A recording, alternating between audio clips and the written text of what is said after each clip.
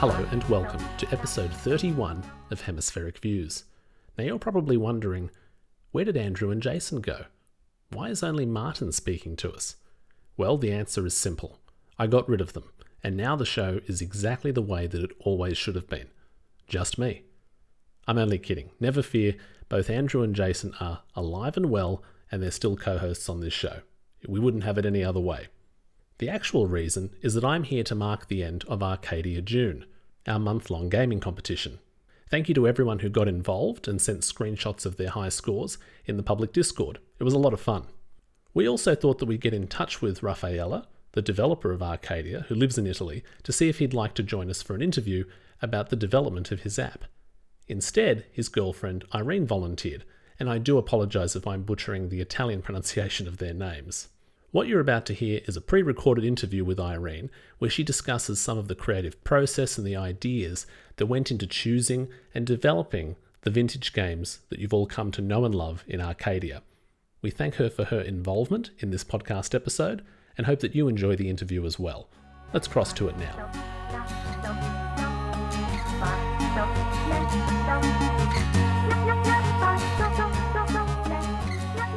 He is the developer. I actually had the idea for part of the games, and Arcadia actually exists because I insisted on this app to be on the store. He had another project which didn't take off, and this was a side project which we made with parts of the precedent with the app he made before this one. But Arcadia had a decent success on the market, especially on the American market and the Australian market.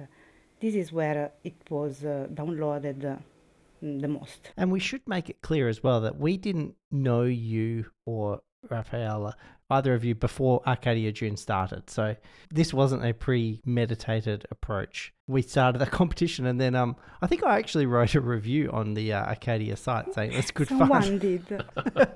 And then you found our podcast, and it went from there, which is wonderful. Couldn't think of a better way of connecting people. So what was it like to discover that suddenly this podcast had put your game up in lights? It was really beautiful because we are just a couple. We are an indie developer, and me, I'm a secretary in an office. I don't develop anything, but it's like a kid. Arcadia is something you have to grow up to feed, and every little light we have, we really like to meet people who liked this app.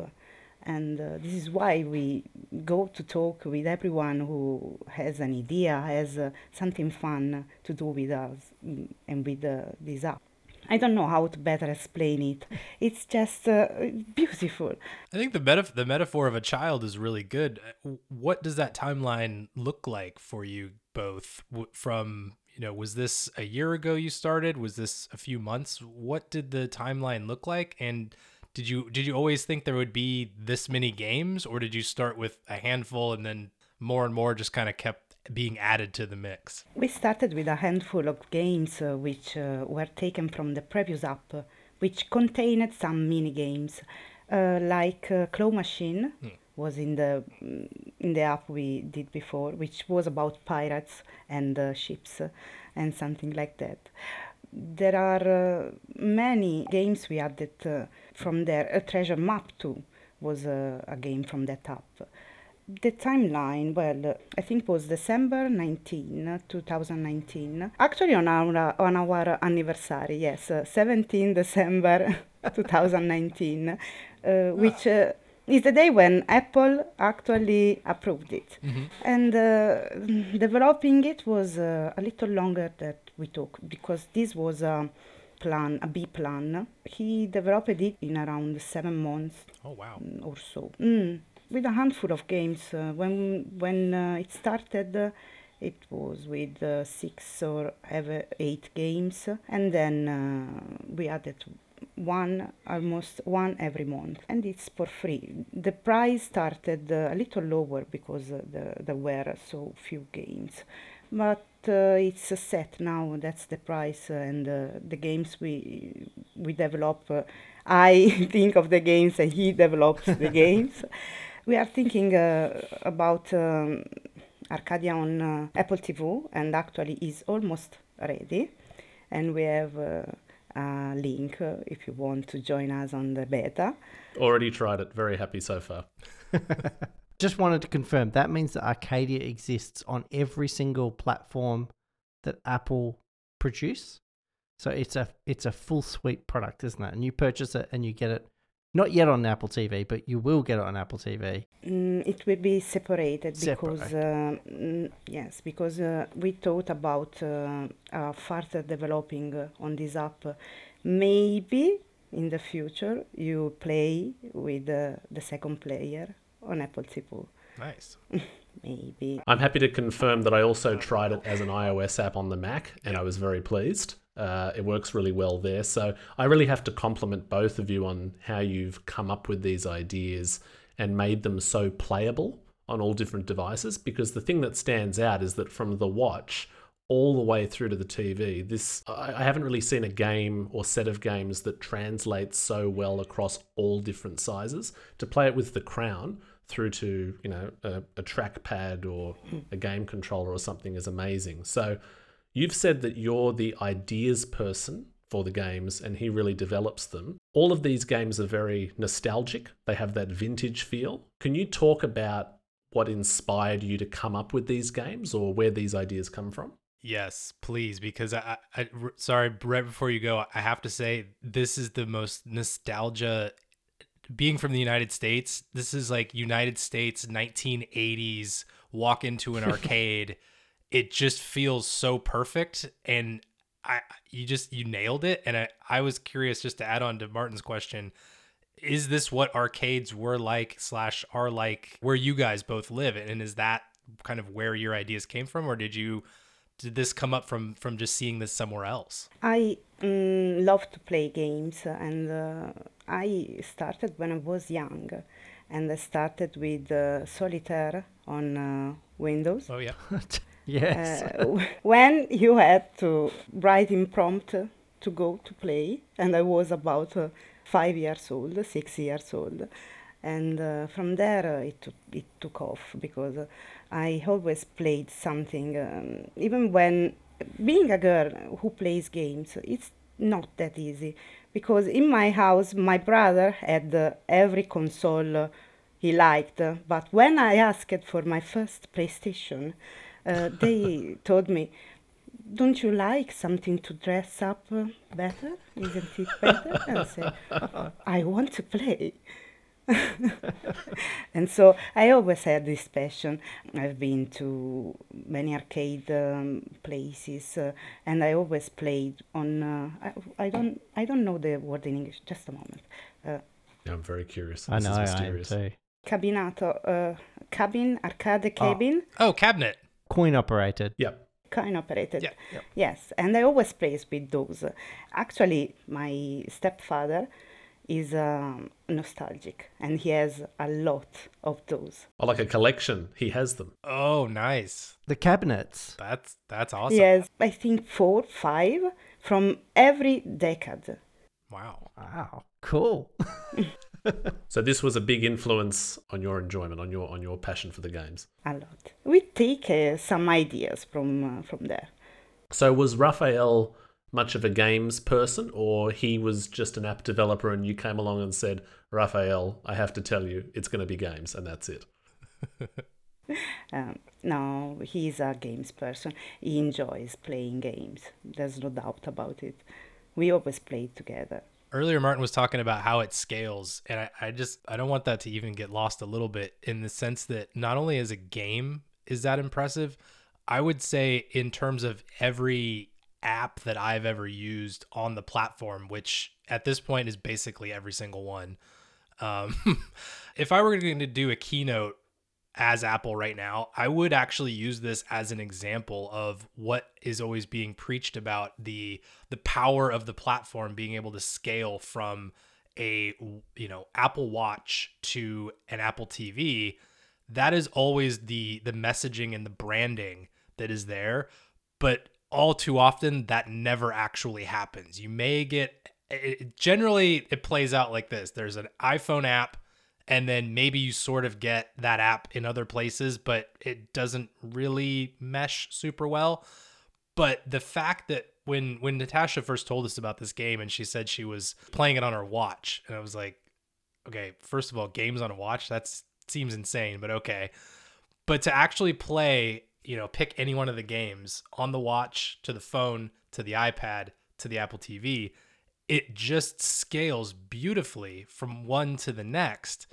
It's the perfect example to me of what the platform has always promised, but yet we haven't really seen that take place. So I have to commend you both on that for really digging in and utilizing the platform for what its true intention is. I think this is all for Raffaele. He is the one that sticks to that pixel and says this must go there, and changes everything because of one pixel. He's really precise. Sometimes he delays up from being publicated because he has to have that one in that place in every single screen. I don't want to get too personal, but is he like this with arranging things at home? Does he have a very clean shelf? No. That sounds about right. Only on displays. Yep. I'm always trampling on his shoes, which are everywhere, like mine, okay, but he does the same. And so does that mean that every single element of this game has been developed by the two of you? Nothing has been outsourced to graphic designers or anything like that. You've done every little bit of code is your own. I mean, I'm not a coder, so it amazes me. He did everything from graphic to coding. Just songs are outsourced because we don't compose. Wow, that's truly incredible. This is like the indie developer showcase kind of story that I think a lot of people really enjoy. Yeah, I just back on that nostalgia as well. I just need to have you understand me as a user or a player of the games. The first time it's Fast Run, I think, which is the car one, the 3 lanes of traffic. Yeah. The fact that it's called Fast Run obviously is an homage to Outrun. Now, Outrun, when I was a kid, was one of my favorite games.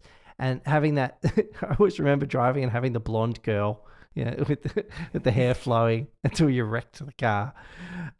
It was just this wave of nostalgia just came over me. Like I've seen other car racing games over the years, but that one, for some reason, it just brought back all the Outrun memories for me. Just absolutely. I think I used to play it on my Commodore 64 or something like that, as well as the coin ops and things. So yeah, thank you. I just want to say, just amazing. I have the same nostalgia with Breakout, Arkanoid, Space Invaders. Those are the games that I played the most. Something is missing, but maybe. That's great. Yeah, I think the other thing you've nailed also is the interaction time with each game, where if you were in an arcade physically, you might be there for hours playing a given game, but because it's on all these various devices, you're able to just jump in, play any one of them quickly in a couple of minutes and jump out, but it doesn't feel cheap like a lot of the, give us buy gems and play some garbage game for 5 minutes. It's just a nice hit of let me jump in, try to get a high score and then get back out. But it's got a great balance in that respect, I think. That's what we thought when we decided about this app. This app has to be something to play on your wrist, on your Apple Watch. So it has to be fast because you look at your watch, you play, you have 2 minutes, you're waiting for your bus, you're in line and then you go do your things and come back and play again. Yep. Or I don't know. Many of our users are, I think, about our age, ranging from 30 years old to 45 or 50 years old, and some are even older. I think we had someone who said, "When I was a kid, and now I am 70 years old, and I'm playing again the same games." I think that the most of our users are parents now that want their kids to try their games when they were young, and it's something really beautiful to see, really funny, because our parents did the same with us. They said we played with this, try this thing. It's the same, just in modern times. Yep. Yeah, it just shifts generations. Me personally, I'm holding on to all the retro PS1s, N64s, NESs, so that when I have children, they can play those and then look at me like I'm insane that I would ever play something that is so primitive in their eyes compared to whatever they're going to be playing, I'm sure. Yeah, how do they look on your HD or 4K television, Jason? Probably not as good as Arcadia will. Exactly. Arcadia looks brilliant on a 4K TV. Everything old is new again. Yep. Absolutely. Yep. This was your first app, correct? You said that you all were working on something else, but then this kind of became the primary thing you were working on, or is this an app in a line of other things that you all have worked on? This is the last app he did. He actually did Breakout as a standalone game, as one of his first games. And with that, he had Uho, another game, and Breakout, and another one which I can't remember right now, who had a lot of success because it was the first game on Apple Watch, the first ever, and it was on the store on the front page, and the first success was that. Nice. For Raphael. So is he a developer by trade? Is this his day-to-day work that he does, or is this just purely a side passion that he and you are both doing? It's his job. He learned by himself when he was younger. Yes, and he developed many apps after that. He also works with another society which makes 3D designs, and he developed an app for a museum. Actually, two apps for a museum. For one was Ontario, museum in Ontario for a picture, and the other one is a museum in Berlin, the most recent, Toronto. It was the first one in Toronto and the second one in Berlin.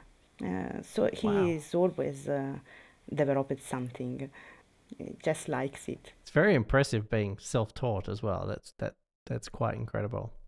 So what do the two of you make of the scores being achieved by our little group of players in Arcadia for Arcadia June? Are they reasonable scores? Are you surprised? Should they be ashamed? No. We have some real nerds because, for example, in Fast Run, Raffaele thought that the highest score you could achieve was date number, I think, around 68,000. And then it came the first one. He calculated it.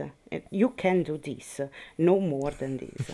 And someone arrives with 69,000 or 70,000. And we're just, how is it possible? We don't know how they can do these high scores. And it's not cheating because we check it for it. The beauty of software and having users, they will always break your stuff somehow. Yes, really. Martin, I think you can probably speak best to the ability to break this particular game, given that your wife is somewhat of a passionate player. You're absolutely right. I have to say, I don't know if you saw from previous episodes, Irene, or listened to anything, but Seriously, I came across this app. I thought it was very impressive. I saw that it was in, I think it's even in the App Store section on the watch, like the starter kit or apps you should try, because obviously it is that good, and that's why we're talking about it today.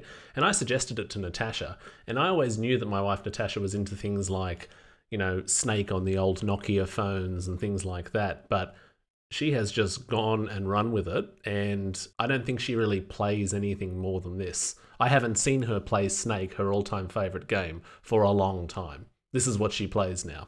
So, yeah, is she at the top of most of the leaderboard things? I haven't checked for a while. She's up there, and then Eric just came in recently with a bunch of new scores as well. I'm blown away with the amount of I mean, I half jokingly said, you know, Arcadia June, just because this game came up in the show sporadically. I was like, wow, this is really good.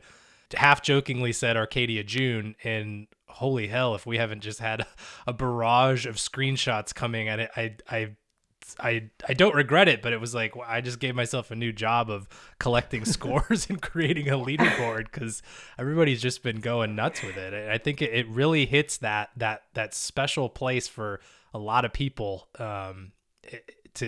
to see something like this. Eric said he went camping, and I think he basically went camping with a tent and that game, and he came back with a I don't think he must have done anything else on that camping trip except play Arcadia, because he certainly had a lot of high scores. Yeah.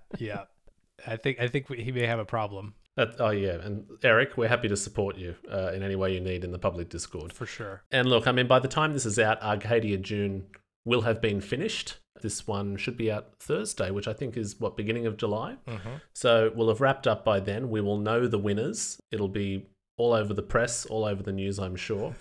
Irene, did you have something that you'd like to say to the listeners who've come on board to play Arcadia with us? There's a thing I'd like to say. Arcadia has two big milestones that we are proud of.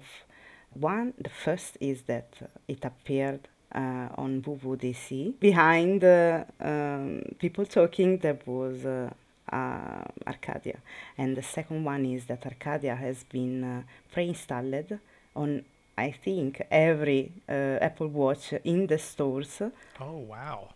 If you ever come across Arcadia in a store, you can take a picture, and we really, really like to gift you something, just because we want to see Arcadia all over the world and have this memory.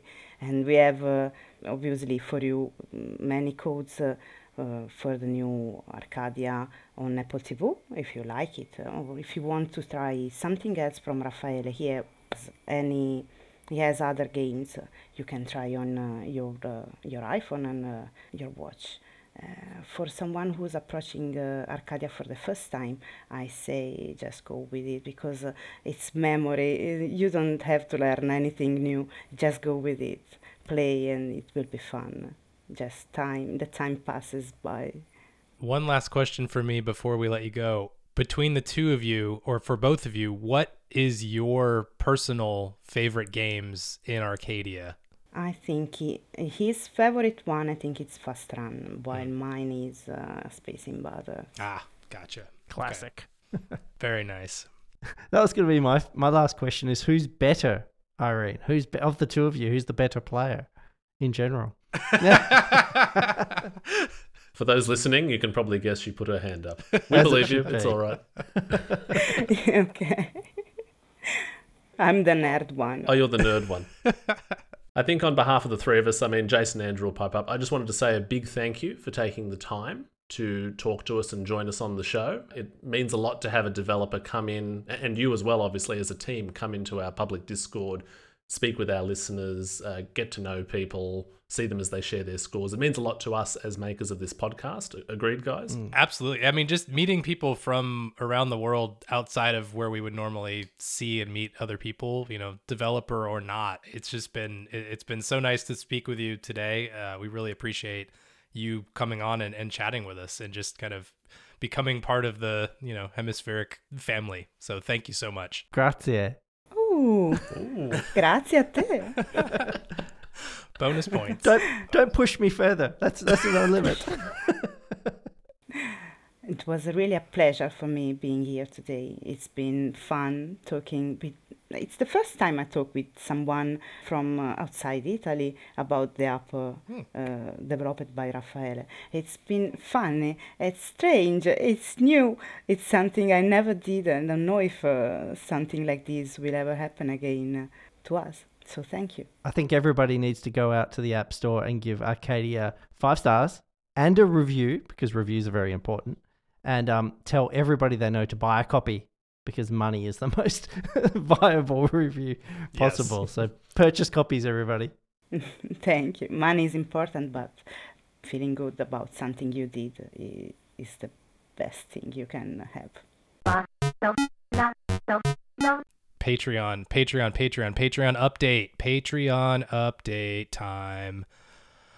So much stuff has been released in June for Patreon, arguably too much, but we've got multiple bonus episodes. We've got wallpapers and corrected wallpapers. So if you downloaded the wallpaper on day one, go back and download it again.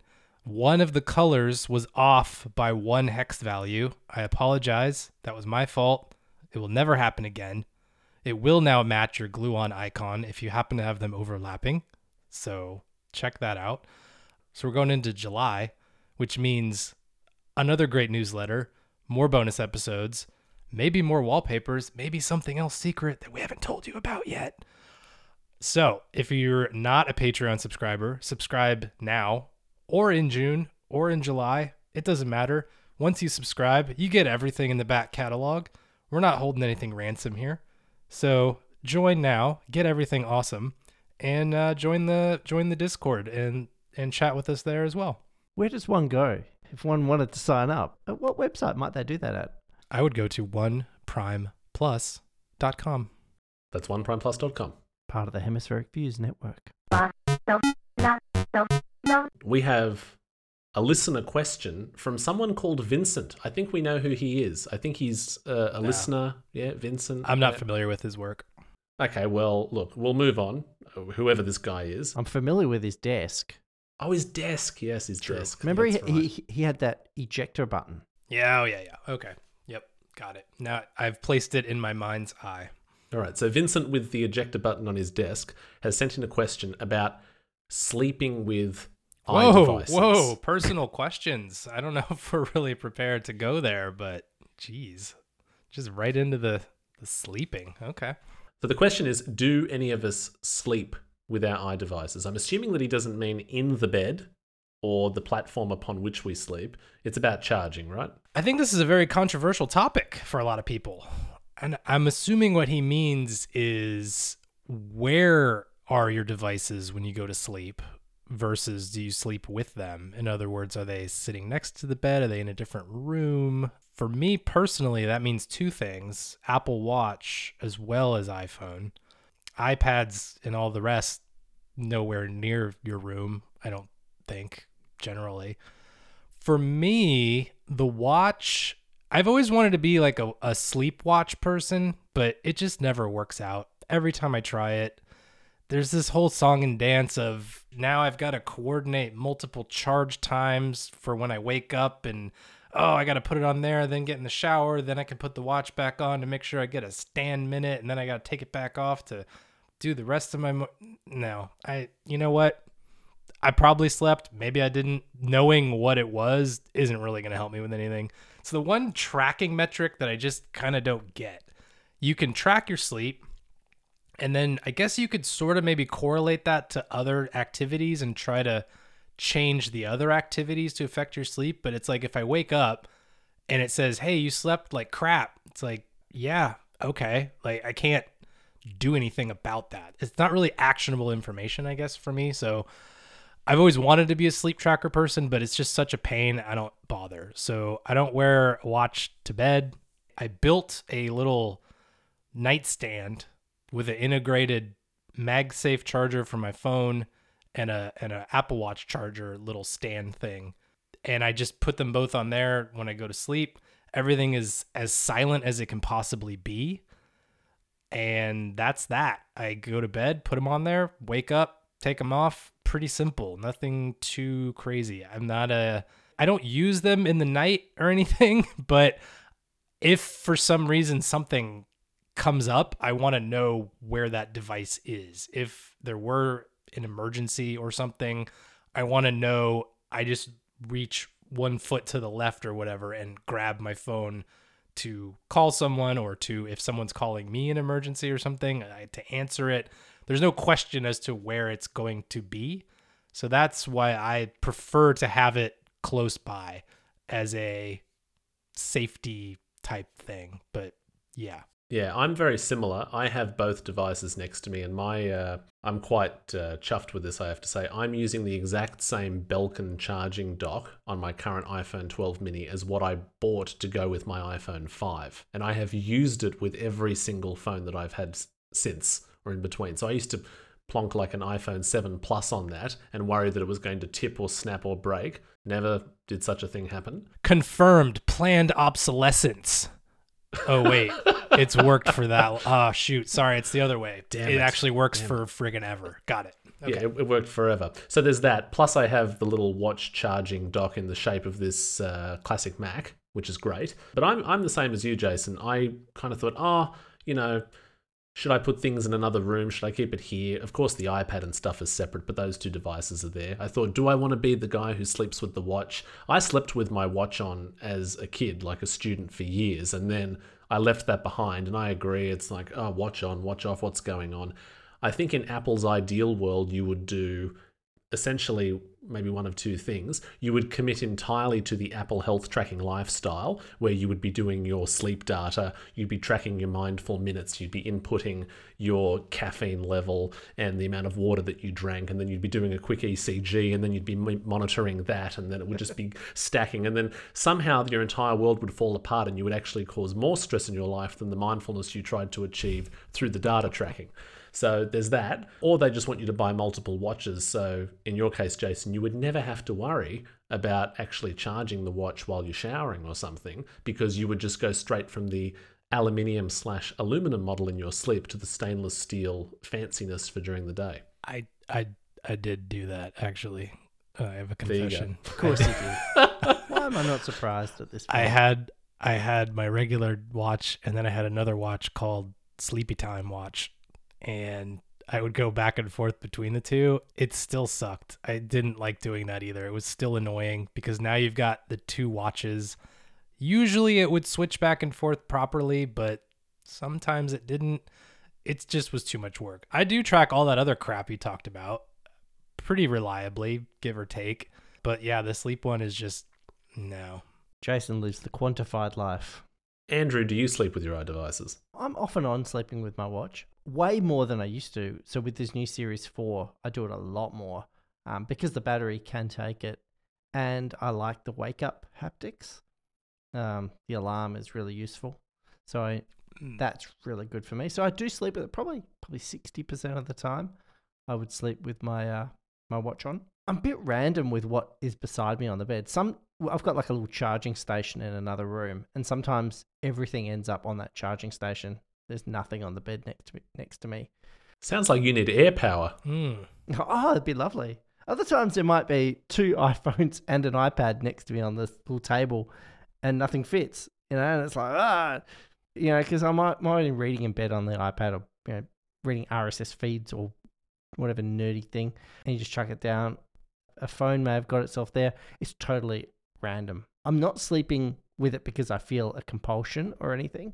It's just the way life plays out on a particular day. I forgot about the watch alarm. I do wear my watch any night where I have to actually wake up at a given time, because the watch alarm little buzzy thing on your wrist is by far the most pleasant way to wake up in terms of alarms. There's nothing better than that. I'll sleep through any noise. You could have a truck start its engine next to me and then beep its air horn. I won't wake up. But little taptic on my wrist, yeah, I'm there. I use the watch as my alarm on my bedside table, and I actually have the noise on, and it's amazing. If you were to see me and how I wake up in the morning, I look absolutely out of it and groggy. I'm a mess. I'm not a morning person at all. How Jason gets up to do this, I have no idea at this time. But Me either.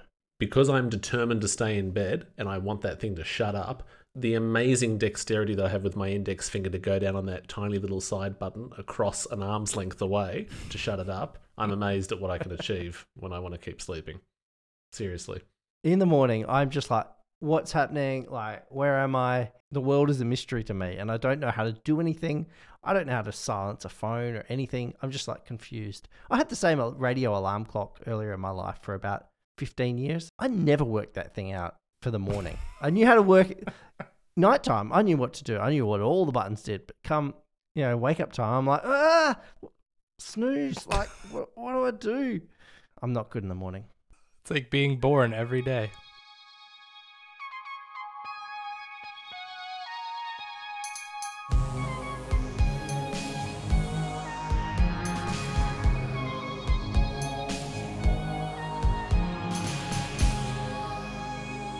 Media Corner.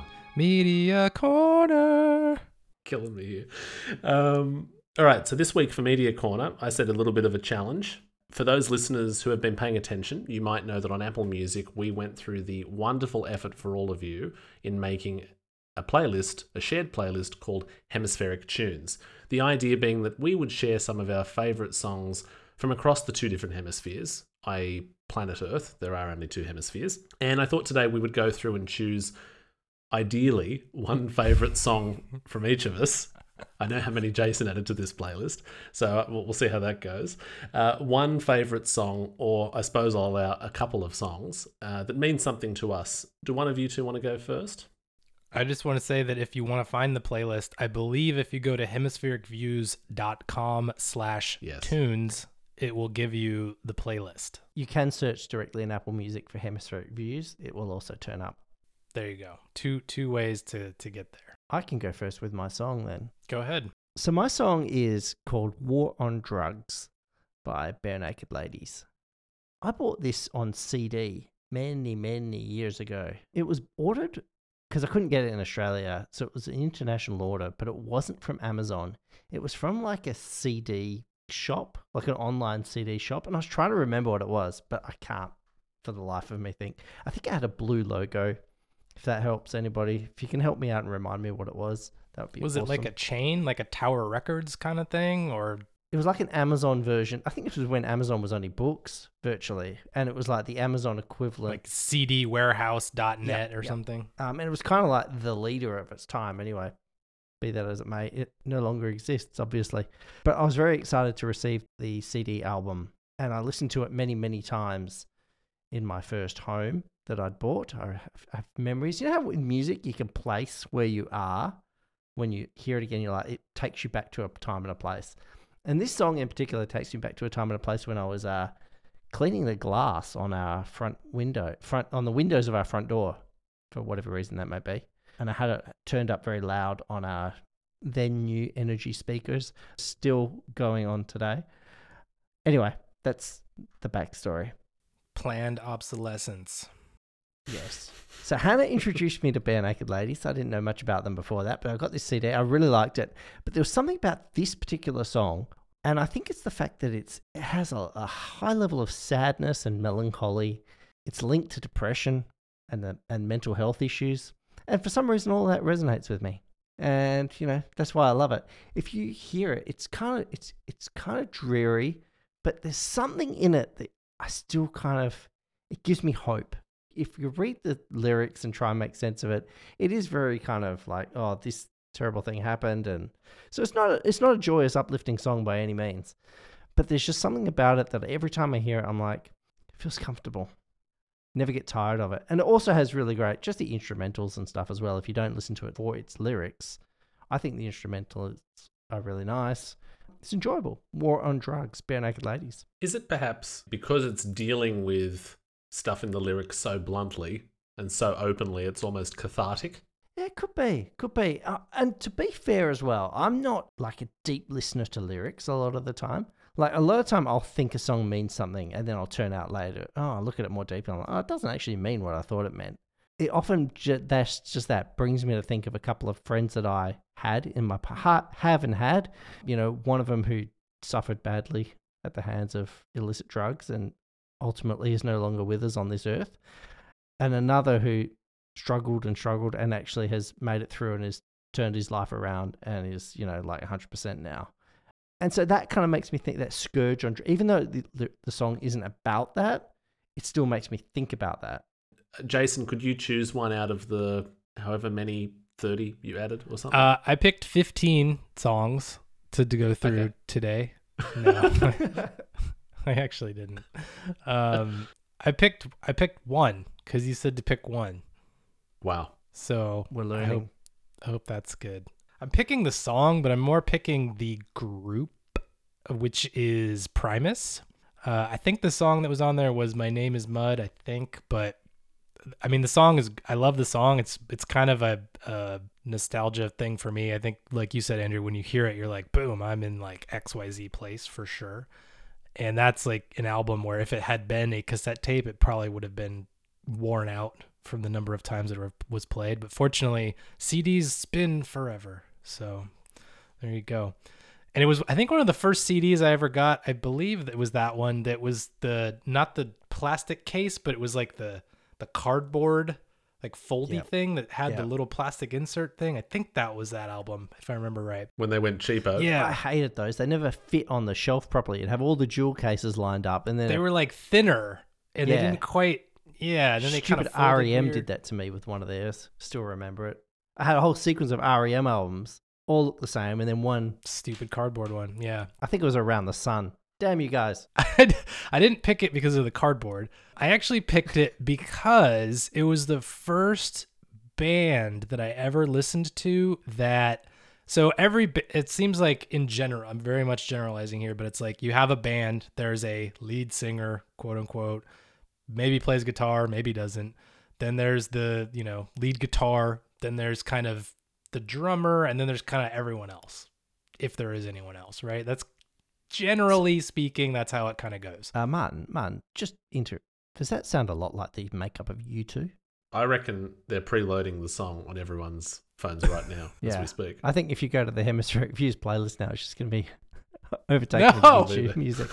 No, it's just a link to that stupid album. Gotcha. So that's kind of your general makeup of a band, right?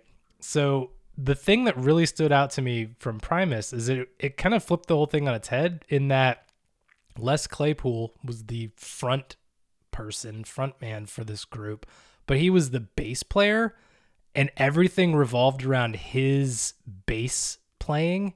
I mean, he's insane the sounds he can produce with a bass guitar. It was the very first time that I ever heard something that was like that, where it wasn't just regular guy playing, kind of the same 4 chords on a guitar, shouting about something, which is not bad. I listen to plenty of that kind of stuff, but this was just like, wait, how are they allowed to do that? Can they have the bass player be the main focus of the entire group, and not just for one song? Like, that was the group. It was him with everyone else. And it was just very, very different from anything else that ever, and that's always stood out to me that they were able to do that and make it work pretty consistently for a very long time. It wasn't just a gimmick. So that's the reason that I picked it. I mean, overall, they had a lot of weird shit they did.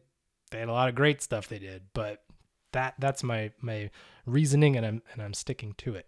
Well, I want to applaud you on managing to choose one song from what I think was your own playlist in the playlist. Yes. Success. So out of the ones that I put there, it was very hard to choose, but the song that stands out to me, kind of like what you were saying, Jason, as an influential group or something that sticks in your head in your own personal history, there's a song there called You Sound Like Louis Burdett by a band called The Whitlams. Now, if people have been paying attention to this podcast, on a previous Media Corner, Andrew brought up an Australian podcast called The 11th. Am I right there, Andrew? Yes. Yes, which was about former Prime Minister Gough Whitlam. This band, The Whitlams, is named after that same former Prime Minister. Synergy is what they call that. Exactly. And the Whitlams, look, I don't know what you think of them, Andrew. I don't think you're necessarily familiar with them, Jason. They're very Australian, but this is a band that has been within my family and my listening for years. Like, I remember listening to this band on like road trips to Sydney or to see family members and stuff, it was always an album called Eternal Nightcap that was on in the car. And You Sound Like Louis Baudet is this particular song, which I think has come to form my own taste in music. It's kind of this, I don't know how you'd explain, white man alternative pop rock driven by piano, and it has lyrical density to it. So when you listen to it, it's actually sung by lead vocalist Tim Friedman about a guy who was like this eccentric avant-garde musician who he shared a place with in the Sydney suburb of Tempe. And the whole song is just about drinking and being stupid and living this ridiculous musician's life, which I do not live in the slightest. But I remember as a kid being in the car, hearing them sing about these ridiculous words like, for example, one of the lines is, "By the time we get to Marrickville, they'll be masturbating." And I just thought as a kid, what the hell does that mean? Oh, and I learned lots of interesting terms from this song. So if you want to give the Whitlams a try, I might have just put you off, but to me, they're kind of the sound of Sydney or maybe broader New South Wales, and it's so much a part of my psyche, and it's a very odd song and has these funky elements to it. You should give it a try. Truth, beauty, and a picture of you. This is a hemispheric divide type question that I'm curious about. Socks. What kind of socks do you wear? Not brand. I don't care about that. This is more about style of sock. Like you got like the long tube sock. You got the ankle sock, the no-show sock, whatever, crew sock. I'm no sock expert. So that's number one. Kind of stemming from the shoe discussion. It got me thinking about socks a little bit, right? Yeah. Let's get the full sock discussion under our belts. Don't put socks under your belts. That's my first bit of sock advice. Oh, that's fair. Yeah, that would be weird. It's funny you say that because Natasha did actually make a belt made entirely out of socks for like a dress-up thing at school once. So she did precisely what you said not to do. Wow. But I'm sure no one will know that I've put it on the podcast. That's incredible. So, in answering Jason's question, okay, so growing up, I'm wearing just regular white socks with a bit of an ankle thing to them. And I looked upon people who wore ankle socks, not with a sense of disdain, but a sense of befuddlement and confusion. I thought, who are these people who can go around displaying their ankles so much? You know what I mean? Quick side note, when you say ankle sock, is this covering the little ankle nubbin, or is this like at or below the ankle nubbin? This is below the ankle nubbin. So funnily enough, it is an ankleless sock, but we refer to it as showing off the ankle. Got it, yeah. Nowadays, if I'm wearing shoes with shorts, we're talking summertime or something, I will have ankle socks on, right? Generally black ones. They kind of blend in with the black Converse thing that I'll wear. Other than that, if we're talking about underneath jeans or longer pants or something, work or non-work situations, I prefer a sock that covers the ankle. And while I'm, partial to a plain black sock, ever since meeting Natasha, I have diversified and engaged in more fun in my sock life. And right here, right now, I'm wearing blue and orange socks that cover the ankle with little sloths hanging off trees. And I've actually just pulled this off my foot. And you'll see this in the show notes, people. That's what we want. Show note pictures. Thank you. Love it. There you go. So that is the sock. And in addition to that, I've got socks with a print of socks on them. So socks on socks. Do those socks have prints of socks? Wow. I don't know if the resolution. The resolution was good enough, or necessarily the thread count, or whatever you call it. Gotcha. But actually, I'm glad you brought that up because I'm going to have to look for socks on socks on socks, like a Dr. Seuss situation. You probably want Egyptian cotton at that point. Pixels per thread, I think is what that's the sock Pixels term. per thread. Yeah, that's I think it. that's what Yes. that's what they say in the biz anyway. So to sum up, I'm not really full on about socks. I just enjoy a bit of a variety, and in summertime, I want my ankles to breathe. Yeah. It's good summary. Andrew, what's your I know you got socks with like basketballs on them. I'm not particular about socks, but I have views. If I'm doing sport, I like to be wearing a white sock. Predominantly that sport would be basketball, in which case the sock is a short one. So it's like just covering the ankle nubbin. It's not your little tiny socket or sock, whatever those things are called. It's a sports sock that is just above the ankle nubbin. I like that. I like showing my ankle when I play basketball. It's just a thing. Basically, so if you were wearing a high top shoe, you basically wouldn't really see sock. That's a power move. Yeah. It says athlete. And they need to be white. Really important that they're white. Now, and then you go into normal, like, you can wear those socks also if you're just wearing casual, you're just wearing shorts and shoes. They work well for that. If you're then moving into more like, I'm going to wear pants, I like a black sock. And I like that sock to have the cushioning on the bottom of it. I want some squishy sock at the bottom. So sort of reinforced ankle toe cap situation, but with extra padding on the surface of the foot. Really important to get that cushioning, which is great for about the first 6 months of a sock's life. After that, they start to go a bit crusty. So you need to think about that, whether you're going to persevere with the crusty sock and just, maybe add a little bit of extra fabric softener when you put it through the wash, or whether you're going to splurge on new socks. Now, I'm notorious for keeping socks for way beyond their lifespan. So I'm not one to really give advice about buying new socks because I am a bit tight. But those socks should be black, and I like them to be I like to have a relatively thick or like tall ankle holder upper elastic bit. I hate it when socks fall down, so I want a good but I don't want them so tight that they're cutting off my circulation, or when you take them off, you're left with the indents around your leg. That's too tight and that's horrible. I'm always concerned about that. What are the long-term effects of sock indents? Has someone researched this? It's probably good for deep vein thrombosis. Oh, you think it's a good thing? You're probably right, actually. And I've had vein surgery, so I should know that. They give you those tight things if you want to travel on a plane, right? So, you just get a pair of too tight socks. But no, I'm not one for fancy socks or like, outlandish ones. This shocks me. That's not me. I do actually have a few pairs of them that somebody gave to me, but as well as them being outlandish, and that's sort of a challenge already, they're also too small. And I don't think they really make a lot of outlandish socks in a jumbo size. Jason, I think the thing here is that in the professional corporate world in which Andrew is engaging, the only room for creative expression is a tie. That's why I was shocked. I thought you would be like, I know whenever I used to wear the S word in previous employment situations, I would always have some kind of dumb socks on, just as like kind of it's like a metaphor for a middle finger for the suit. It's like, yeah, I'm wearing this idiot thing, but look at my socks that have like monkeys holding bananas in suggestive ways or something. If you're going to embrace it. If you're going to be corporate and wear something nice, go fully nice. Don't muck around with silly socks. Jason and I don't really enjoy wearing suits. You like wearing a suit. See, he likes a suit. I wore a suit the other day. It's been a long time since I've worn a suit. To be honest, I had to squeeze myself into these suits. I've packed on a few kilos. I actually got 2 new suits on the way.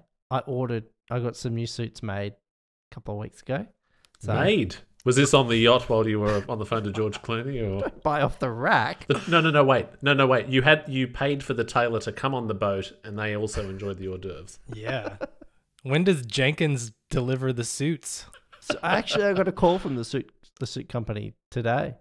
They should be with me for a fitting late next week. Oh, do you get to meet with the guy that's got the little measuring tape around his neck, and he's got the little chalk thing and all that crap? Yeah, do all that. Wow, gosh. Was his name Niles or Jeeves or something? No.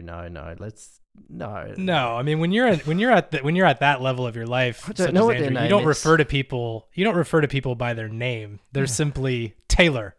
Exactly. Or underling. Yeah. He would never acknowledge him with a name. That's so More beneath. plebs are needed. Yeah. So yeah, I'm looking forward to getting my new suits, right? And because when I was wearing this suit last week, I was like, oh, it's a bit tight, but geez, it feels good. It's not often you have to wear a suit and tie and anything anymore, but Fortunately. for the particular purpose that I was out in the town for, you need a suit. Apart from the tie, just feeling good, everything felt good. Had the cufflinks, whole bit. Do you know what felt super good? Taking it all off. No, black socks. I knew I had black socks. There was no silliness about that outfit. Business, head to toe. Wow. Power move. Okay. So Jason, you're not into black socks. You wanna, challenge the system. I would go and sit next to Andrew and then put my leg, I would like cross my leg in such a way that the sock would show and it just says like, F you on it or something. Now, would this be your inside sock or your outside sock? Because, we I would know have it the just on the socks- inside, facing just so you could see it and no one else, just as a little jab. And then I would immediately leave because I do not belong wherever you are wearing a suit, for sure. I think you'd fit right in. Wow. Okay. I'm a little thrown off by you not having fun. I thought for sure you were going to have a whole collection of fun socks, but I guess not. So. Do I look like a fun person to you? Not anymore. You did. But now it's like, okay. I don't know why you're not wearing a suit to record, to be perfectly honest. Like, I thought you'd be like, oh, I'll be there in 5, just getting the suit measured. When I get the new one, I'll wear it to the next podcast, okay? Thank you. Yeah. There we go.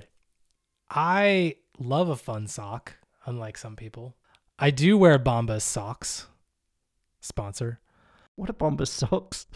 Below the nubbin. Below.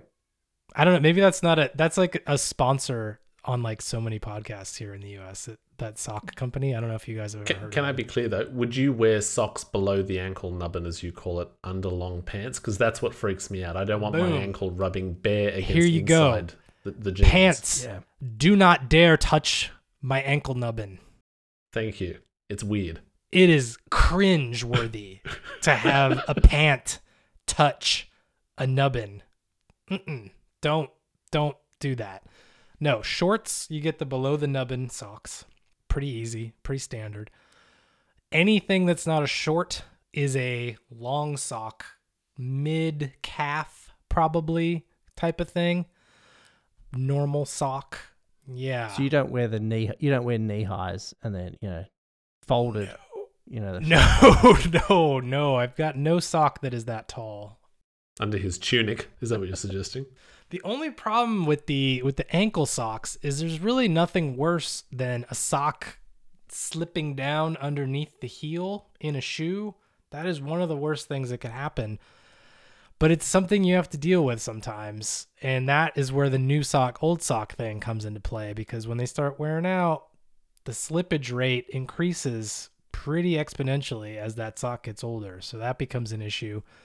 In my younger years of just waste everything, I at one point thought that it might be an idea to live because there's nothing worse than a sock going under the shoe. There's nothing better than a brand new pair of socks fresh out of the package. That is just heaven right there. So at one point I thought, what if every day was new sock day? Huh? You bought new socks for every day. Who's got the money for that kind of I didn't thing? actually do it, but the thought crossed my mind. If you could have new socks every day, it could change your life. You could be having the worst day ever, but you have new socks, so it's like magically fixed. I didn't do it. That's super wasteful. But if there's like an alternate universe that I'm in right now, I might be wearing new socks every day, and that might be okay. I got a question. How do you feel about making sure that your socks match? That's a good question. I was going to ask you, do you ever wear mismatched socks? I can't do it. I would say no. I don't think that, only on accident. It would be a complete oversight. But wouldn't that be your ultimate protest, Jason? To wear colourful socks that don't match under a suit? Just to say, you know what, I really don't care. I mean, at that point, I might as well just start burning buildings down, right? Because at that point, they're basically the same thing. Yeah. I mean, you're going from, I'm sticking it to the suit guy over here to now I'm just burning this whole building down because it's just complete anarchy at that point. I've been known to realize that there's a hole at the toe and simply say, well, it was on the left foot. That's not going on the right foot. Problem solved. So once you've got a hole on each side, Then you say goodbye. they're dead. Yeah. But if they're still comfortable, otherwise good. In Toyota news, I got a message from the Toyota dealership. My car has now been manufactured. It's come off the line. It's expected in the late July shipment. Is this stage 6 of lean manufacturing? Oh, I'll tell you what, I'm starting to have my doubts about lean manufacturing. Seems to be taking an awful long bloody time to get a car here. It sure looked good on paper.